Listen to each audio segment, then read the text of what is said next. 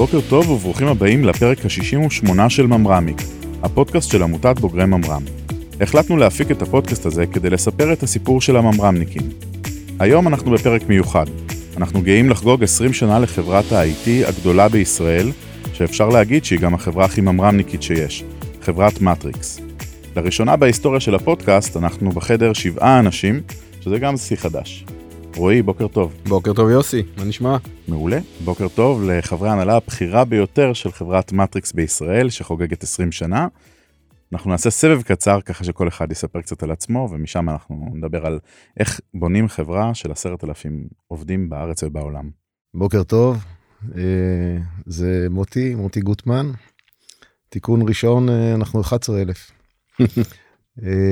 לא התקנו אותי.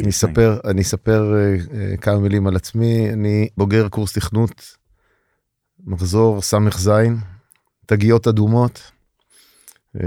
אי שם, השלמנו אותו, אני חושב, אי שם ב-81, התחלנו במרץ 81.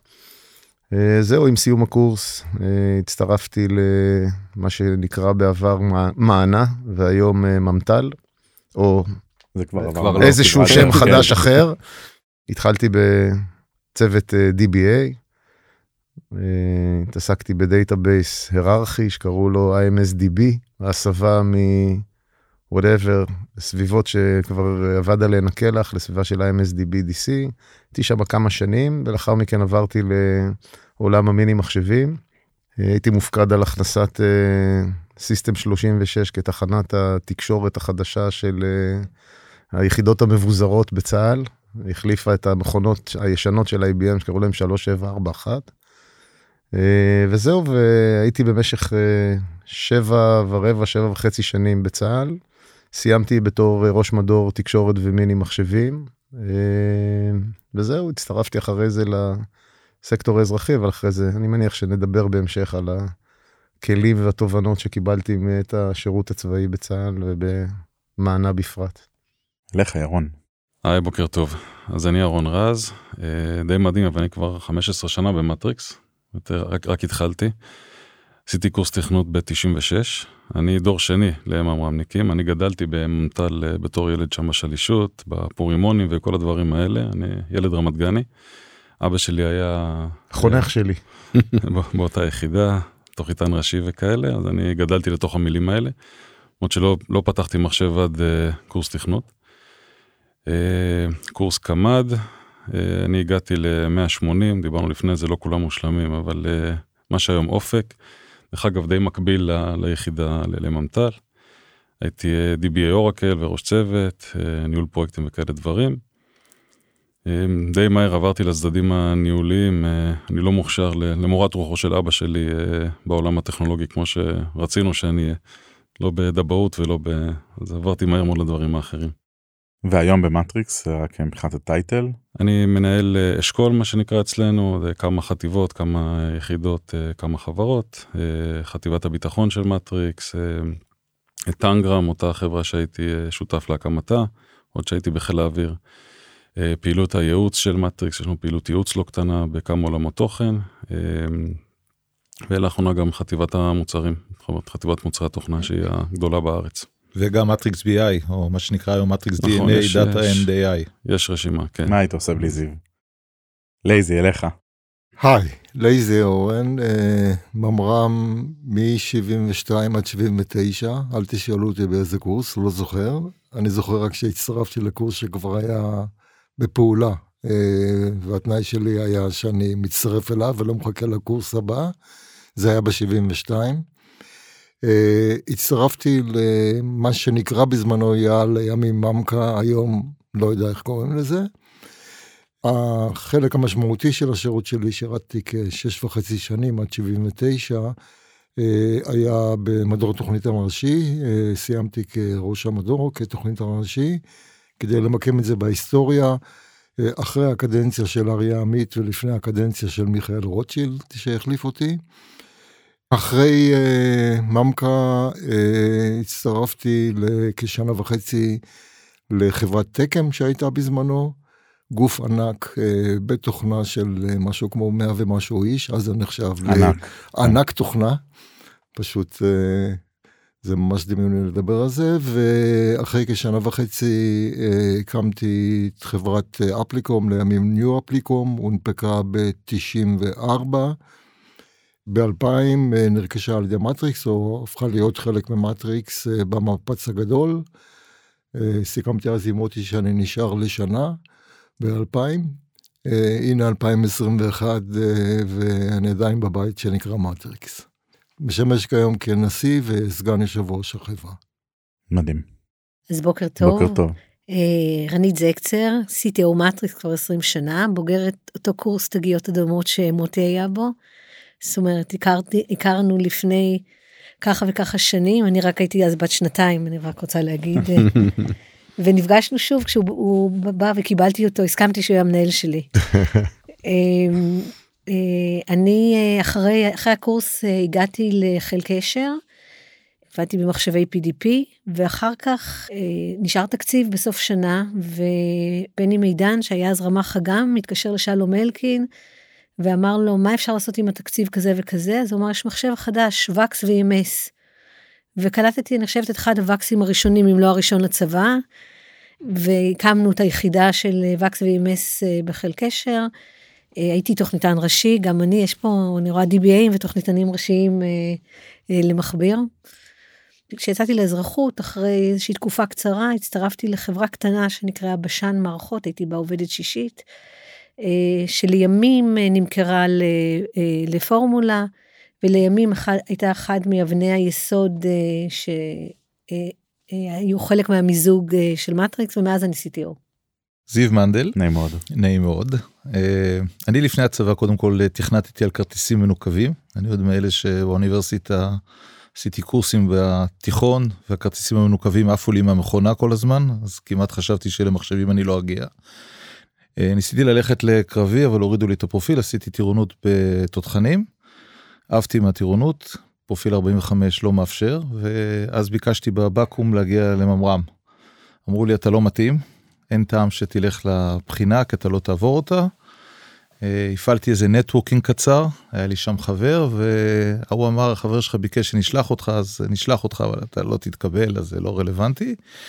וככה הגעתי, עשיתי את הבחינה, עברתי את הבחינה, הגעתי, עשיתי קורס תכנות, אני חושב שזה היה פ"א, אני חושב שלצערי הרב הוא היה עם תגיות אדומות, בתור אוהד מכבי תל אביב שרוף, זה היה מאוד מאוד קשה לי, לימים גם ג'ון ברייס הדרכה, איכשהו המציע לוגו אדום, עד היום אני מסרב להכיר בזה, וליעדה שלי למכבי תל אביב יש חשיבות רבה, כי אני חושב שאחד מהסיבות שמוטי ולייזי החליטו שהם לוקחים את ג'ון ברייס, הייתה שלייזי ביקר אצלי במשרד, וראה את הדגל של מכבי, והוא אמר, זה מישהו שכדאי לצרף אותו למטריקס. אמרתי, בעצם לא צריך לבדוק יותר.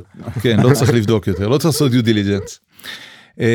עשיתי את קורס תכנות, דרך אגב, זה היה קורס תכנות של 70 תלמידים, אחר כך דרך אגב קורסי תכנות אפילו גדלו להיות 120, אבל זה היה קורס תכנות שאמרו שכולם חייבים לעבור, אז היה לי מזל כאילו שעברתי אותו, ואיכשהו בצורה מפתיעה זיהו שעדיף לא לתת לי לכתוב טכנולוגיה, אלא ללמד טכנולוגיה, והצטרפתי לממר"ם הדרכה, לימים בסמך.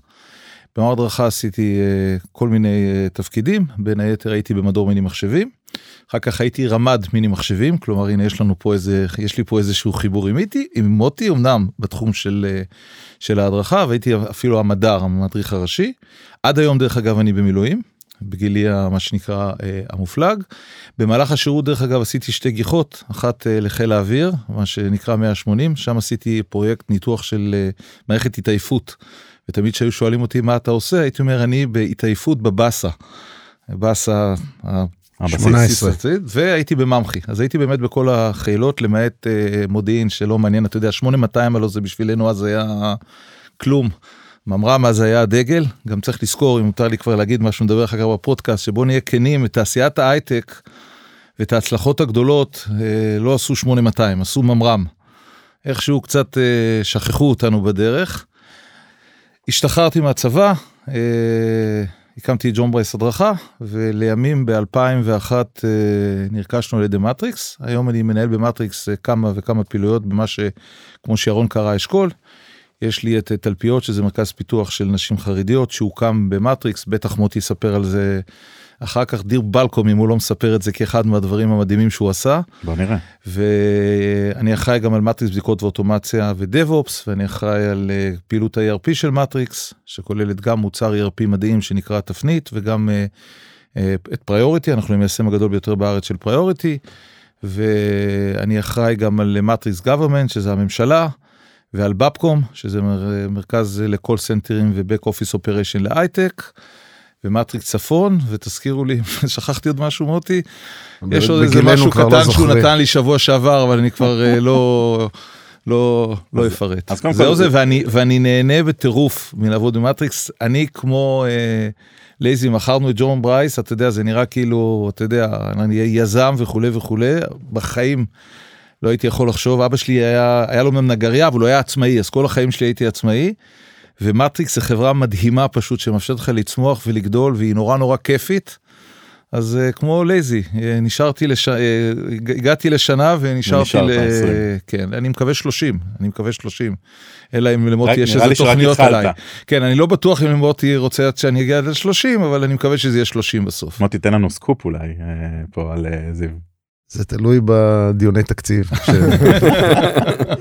אז קודם כל, אני מכיר את ירון המון שנים, אני יכול להגיד לכם שזיו בשבילי, אני גם שרתי בסמך, אז בשבילי זיו זה זהב רוחני, תמיד היינו מסתכלים למה, אומרים זיו, אם צריך משהו לדבר על ניתוחי מערכות, או על טכנולוגיות והכל, תקשרו לזיו, הוא יגיד לכם מה לעשות, ותאמת שזה כיף גדול לראות את זה, כי מה שאנחנו מנסים בעצם בפודקאסט שלנו זה לספר את הסיפור של הממרמניקים, ויושבים פה קבוצה של אנשים, אני גם יודע שיש עוד עשרות אנשים שהם בוגרי ממר"ם, אבל רק בלעבור ככה באיזשהו בריף קצר, אתה רואה את חוט השני בין השנים וה-DNA שהוא פשוט אותו DNA, כי גם אני אגב הייתי חניך בקורס תכנות צהוב, שזה כבוד. לא, רציתי להגיד שהם אנשים זה, אבל למרות שהם תגיות אדומות כולם פה. כן, אז זה מדהים שתמיד שני ממר"מניקים נפגשים, אז השיחה מתחילה באיזה קורס היית, אבל זה בעצם שאלה אמיתית היא באיזה צבע היית. ברור. אם אתה צהוב, ירוק, או מי היה המפקד שלך. או מי המפקד שלך, נכון. אז הייתי רוצה שבכמה דקות הראשונות של הפרק, בואו נדבר על השירות הצבאי הזה, כי החוויה הזו של חצי שנה קורס תכנות, את הכנסת את וקס לצבא, אני חושב שאני הייתי מהמוציאים, כאילו האחרונים בסמך, ישבנו בדיונים, אם ממשיכים ללמד את זה, וניסינו להבין עוד כמה מכונות בדיוק נשאר בצבא, כי כבר לא היינו בטוחים שיש לנו על מה לתת להם לתרגל את התרגילים, ועברנו ליוניקס לינוקס. אבל בואו נדבר, מה אתם זוכרים מקורס תכנות? לי יש הרבה זיכרונות מקורס תכנות, אני אחלוק איתכם כמה. ראשית, בניגוד לרבים, או אני חושב שכל מי שנמצא כאן, אני לא התחלתי את השירות בממר"ם. אני התחלתי את השירות בפיקוד צפון, הייתי שנה בפיקוד צפון. רנית, את זוכרת, הגעתי סמל לקורס תכנות. והקוריוז היה שבכלל לא תכננתי להגיע לממר"ם. עוד שירתי בנצרת, בפיקוד, והכרתי במקרה, עוד לא הייתי נשוי, אז זה בסדר, הכרתי מישהי שעבדה במדור תקשורת במענה. ואני שמה דורית לוז, אני פוגש את דורית, אני מדבר עם דורית, אני אומר, תקשיבי, אנחנו עובדים בתקשורת כבר איזה כמה חודשים, אולי שווה שנכיר. זה אומרת לי, אין בעיה, תבוא לוויקטור, לא יודע אם המוסד הזה עדיין קיים, אבל ויקטור היה מוסד. אחרי ויקטור היה רמי, שזה היה הבן שלו, כן. כן. תבוא לוויקטור, נשתה כוס קפה, אנחנו מגיעים לוויקטור, אני אקצר את הסיפור, ואני שואל אותה, תגידי, איך נהיים מתכנתים? היא אומרת, אני לא יודעת, אני לא מתכנתת, אבל אם אתה רוצה, אני אפגיש אותך עם הראש מדור שלי.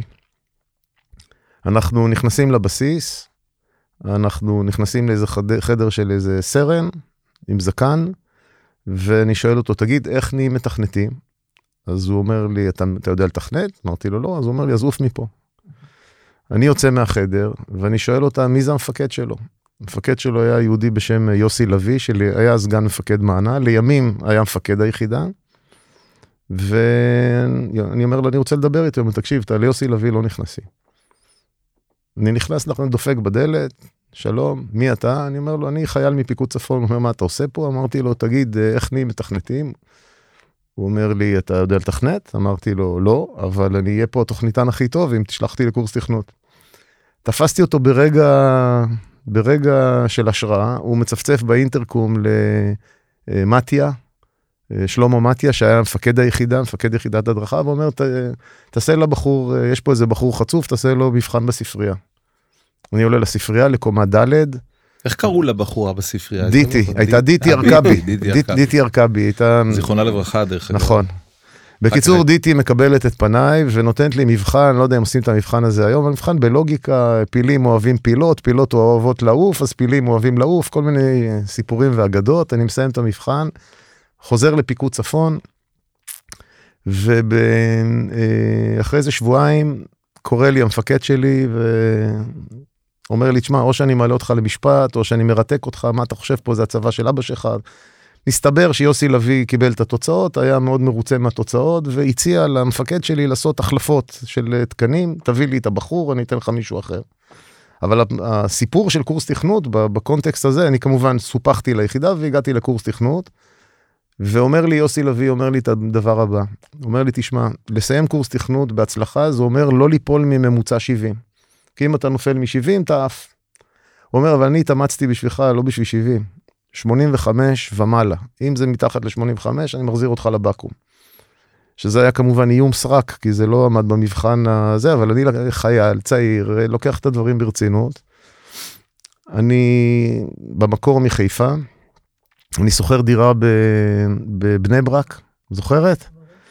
דירה בבני ברק, בקומת מרתף, ממש על פינת רבי עקיבא, במקום הכי חרדי של בני ברק, ומקדיש את חיי במשך 7 חודשים לתכנות, ללימודי תכנות. הדירה הזו, הייתה דירת רווקים, הפכה להיות הדירה שכל החבר'ה בקורס באים לשם ושוהים שם, משום שבעבר את תרגילי הריצה שלנו היינו צריכים לעשות בלילה. והיינו מקבלים סלוט של בין 2 ל-2 ו-20, אתה יכול להריץ ג'וב בלילה. עכשיו, איך מתארגנים? באים לישון אצל מוטי, וממוטי מקפצים לקורס. אז אני זוכר, 2 הדברים המרכזיים, או 3 דברים מרכזיים שאני זוכר מהקורס. 1, זה הטירוף שאחז בי כדי להוציא ממוצע ציונים גבוה, אבל זה היה מועד לכישלון מראש, כיוון שכשאחת כמו רנית לומדת איתי, הבנתי שכמה שאני לא אתאמץ, אני אותה לא יצליח לעבור. אז אנחנו נדבר על זה, אני חושב שכל אחד שגומר את המסלול, מסיים את המסלול של ממר"ם, צריך להתלבט עם עצמו, האם הוא בוחר במזלג, אם הוא בוחר בערוץ הטכנולוגי, או במסלול הניהולי, כי ממר"ם מאפשר לך גם וגם. אז בזכות רנית בחרתי במסלול הניהולי, כי הבנתי שבמסלול הטכנולוגי יש טובים ממני. דבר שני זה את השמירות. היה מתקן בבני ברק שהיינו הולכים לשם לשמור. למעלה. כן. וזה היה נורא, היית שן שם ומתעורר בבוקר כולך קוץ מיתושים. היה קר אני חושב. היה נורא והיום, ורס"ב ממר"ם רס"ב, כמו שקראו לו. ינקלה קרפ. ינקלה קרפ, שרס"ב היה חוזר תמיד על המילה הראשונה בסוף המשפט. שלימים היה דרך אגב בסטארט-אפ של אבי כוכבא, אם אתם זוכרים, לא יודע אם דיברתם על זה בפודקאסט. אז הוא היה עושה לנו אמבושים, ומגיע באמצע הלילה לראות שאנחנו לא שוברים שמירה, וזה בקיצור חגיגה שלמה. אבל באמת הקורס היה, אני חושב שפה רבים מאיתנו שסיימו את הקורס הזה, היו קרובים הרבה יותר למכונה, ממה שהיום אנשים שלומדים תכנות. אני חושב שכולנו זוכרים את את הנמוניקס בזה, ואת ההקסה, ההקסה 1.8. כן, כולנו פה זוכרים את הכרטיס הצהוב.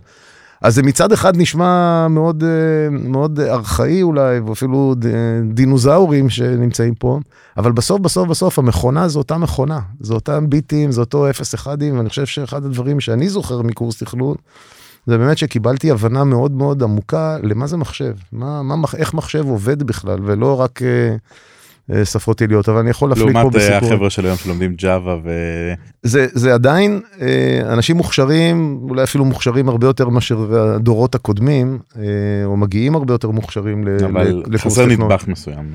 אבל אנחנו מאוד מחוברים לבייסיקס של עולם המחשבים, ואני חושב שרואים את זה ומרגישים את זה ביום יום. אבל אני אעצור פה, כי יש פה עוד כמה וכמה חבר'ה. לאיזה נראה לי שנקפוץ עליך. שנות ה-70. כן. ראשית, הזיכרון שלי מקורס התכנות הוא הדרך לשם. אני הייתי עתודאי בוגר מתמטיקה עיונית.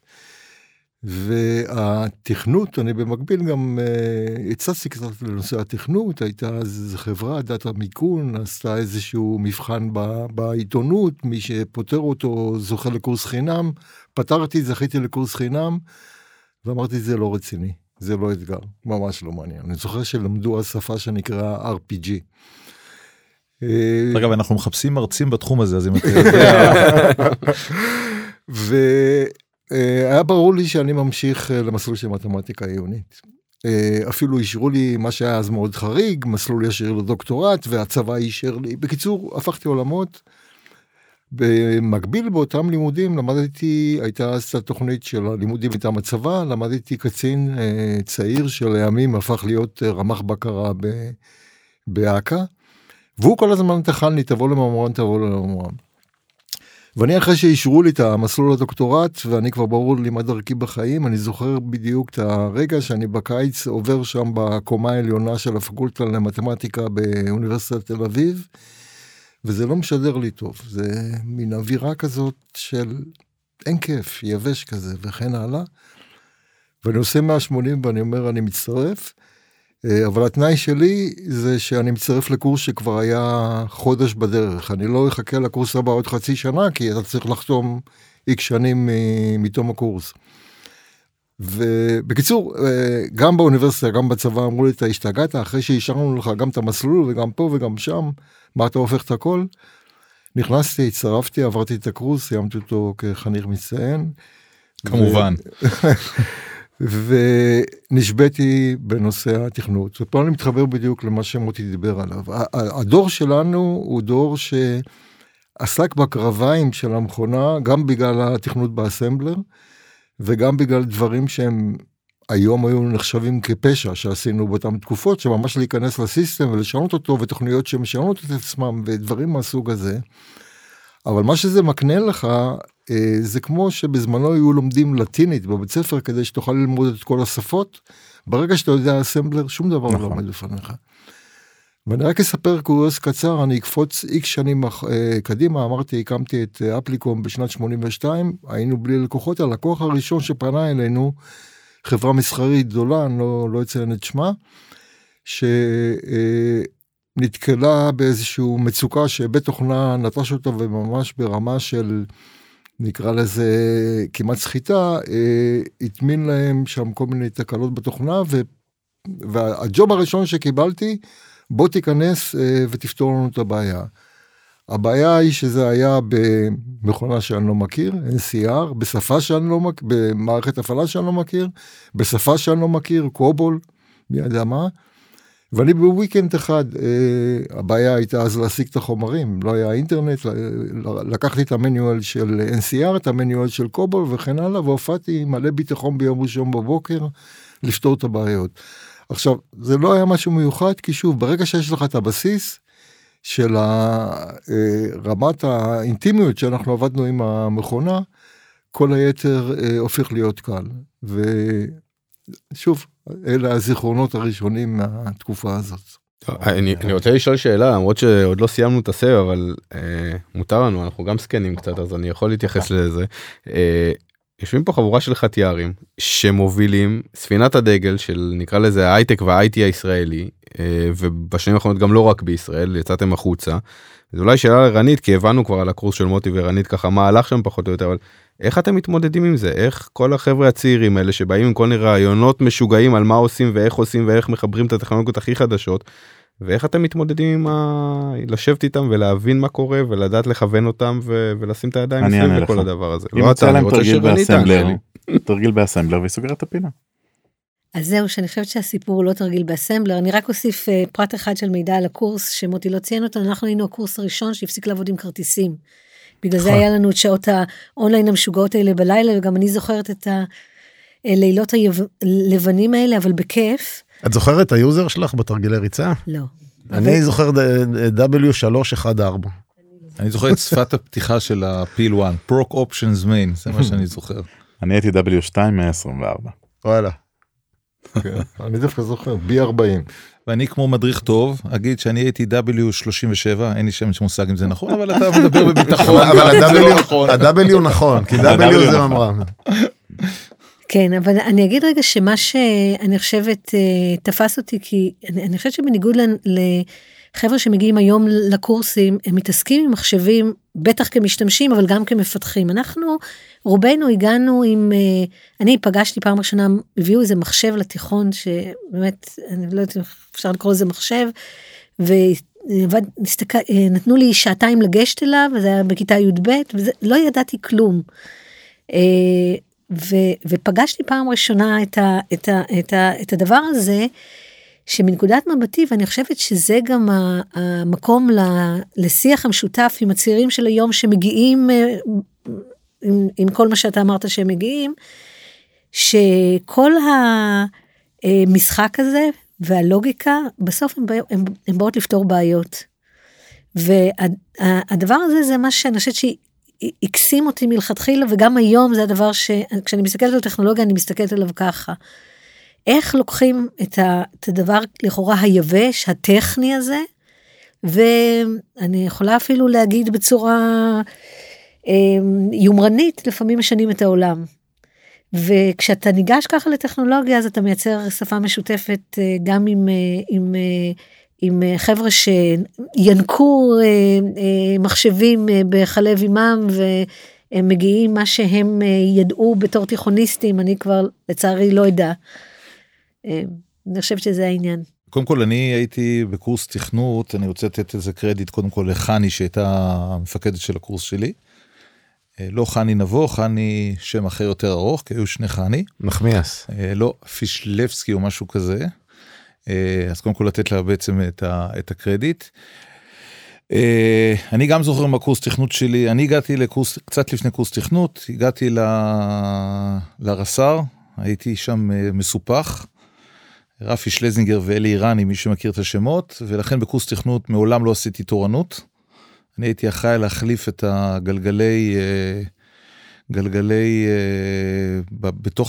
בתוך השירותים היה גלגלים כאלה של נייר טואלט, ולאסוף סיגריות, ואז הייתי פטור מהתורנויות בלילה, למעט פעם אחת שעשיתי באמת על המתקן הזה למעלה, כלומר הסתדרתי, מצאתי כאילו את התהליך. אני זוכר את הקורס תכנות, לא קורס טריוויאלי בכלל, אני לא חכם פה כמו כל החבר'ה, אבל אתה יודע, אתה מזכיר לך שבקושי התקבלתי לקורס לטענת הקצין. אתה לא מתאים, זהו. כן, ואני זוכר עוד פעם, זה היו כיתות מאוד מאוד גדולות, אנחנו עבדנו ברוסקו, אבל התחיל להיות גם ה-TSO, אז התחלנו לעבוד באונליין, ואני חושב שמה שלימדו אותנו בקורס מעבר לנושא של השפה של המכונה, קודם כל היינו עם אנשים מאוד מאוד איכותיים, המדריכים היו מאוד מאוד איכותיים, ובכלל אחר כך נדבר על השירות נותן לך המון כלים, המון שמו דגש על עבודה של צוות, והסביבה הייתה סביבה מאוד, מאוד מפרה, ומאוד מלמדת. דרך אגב, אני חושב שבכלל לאורך כל השירות, אתה כל הזמן נחשף לעוד ועוד אנשים צעירים, וזה נותן לך המון כלים גם היום שאתה מסתכל, אני לא חושב שיש לי בעיה לעשות שום דיאלוג עם אנשים צעירים, אני גם לומד כל הזמן למחוק וללמוד מחדש, כי זה חלק מהמיומנות החדשה שצריך, כדי להיות מסוגל באמת להתמודד עם שיטות חדשות, עם תפיסות חדשות וכדומה, ורנית אומנית בנושא הזה. אז זה גם כן משהו, העבודה בקבוצה וכדומה, ועוד דבר שדרך בכלל מייחד את ממר"ם על כל יחידותיה, זה שאנחנו עבדנו מול כל הצבא, לא היינו אליטיסטים במובן הזה שעבדנו מול, אתה יכול לשאול את מוטי אם הוא עבד במענה, אז הוא עבד מול כל מיני סוגים של אנשים, ובסוף הטכנולוגיה צריכה להתחבר לכל סוגי האנשים, לא רק להיות משהו אליטיסטי מוצא איזה שדר שעובר במודיעין ויוצא ממנו. אני למדתי קצת פורטרנט, ואני חייב לספר איזשהו סיפור, ניתן גם קרדיט פה למרצה, היו מרצים במילואים, היה מרצה שקראו לו יוסי פלר, שאתם בוודאי מכירים, היה מייסד והמנכ"ל של תבונה מחשביה, כן. ואני זוכר שהוא עשיתי את הקורס, עשיתי מבחן קובול וקיבלתי, אני יודע, 92, ונורא התעצבנתי, אז הגשתי לו ערעור, ואמרתי לו, למה אתה נתת לי כזה ציון נמוך? ואז הוא כתב לי ציטטה, אל מלא רחמים, אלמלא אל מלא רחמים, לא הייתי נותן לך את הציון הזה, אלא אפילו ציון יותר נמוך. ומאותו רגע הבנתי שאני לא צריך יותר, מה שנקרא, להתחכם. ודבר אחרון שאני זוכר, אני זוכר את מסיבות פורים, היה מסיבת פורים סבבה בקורס תכנות, וזהו, ואת אילן נינובסקי אני זוכר, הוא היה נורא קשוח, הוא ויובל זילברוסר, זה היה לו התופעה הכי מצחיקה, זה שמלמד אותך אילן נינובסקי ויובל זילברוסר, ואתה בטוח שהם כבר, והם היו רבטים, זאת אומרת שהם היו בדיוק מהקורס תכנות לפני זה, שמץ של מושג בתכנות לא היה להם, אבל הם לימדו בכזה ביטחון וזה, שמבחינתנו היו מה שנקרא, יצא לי בתוכנית של העמותה, בממר"ם for Founders, אילן ליווה אותנו, ואני לא מתחבר לזה שהוא קשוח, הוא אחד הרקים שיצא לי. לא, קשוח מאוד, היה חוויה מאוד קשה בכלל, הם נהנו מהאסמבלר, אני קרא אסמבלר והיה שיטות ספירה, ויסם וארגון קבצים, נורא. בשביל לסגור לופ, אנחנו היינו קורס תכנות האחרון של המד מיינפריים. פיל 1, אסמבלר. ואתה ב-96. כן. קודם כל, אתה הכי צעיר בקבוצה. ואני ב-83, כלומר. אני דור הביניים, כן, אני בן 44 היום, אז היה קורס מאוד חגיגי, שהסבירו שזה הקורס האחרון שזוכה להכיר את המיינפריים, וכל הכללות שם, רקס וסיפורים והארצות, והיה ניסיון להכניס, היה מדרגה ראשונה של פורמס, אורקל פורמס, שהיה באג בתכנון, אז לא היה אפשר להריץ את זה. כן, היה דורון לב-ארי ולירן זילקל, כל מיני חבר'ה שאחר כך יצא לי גם לעבוד איתם.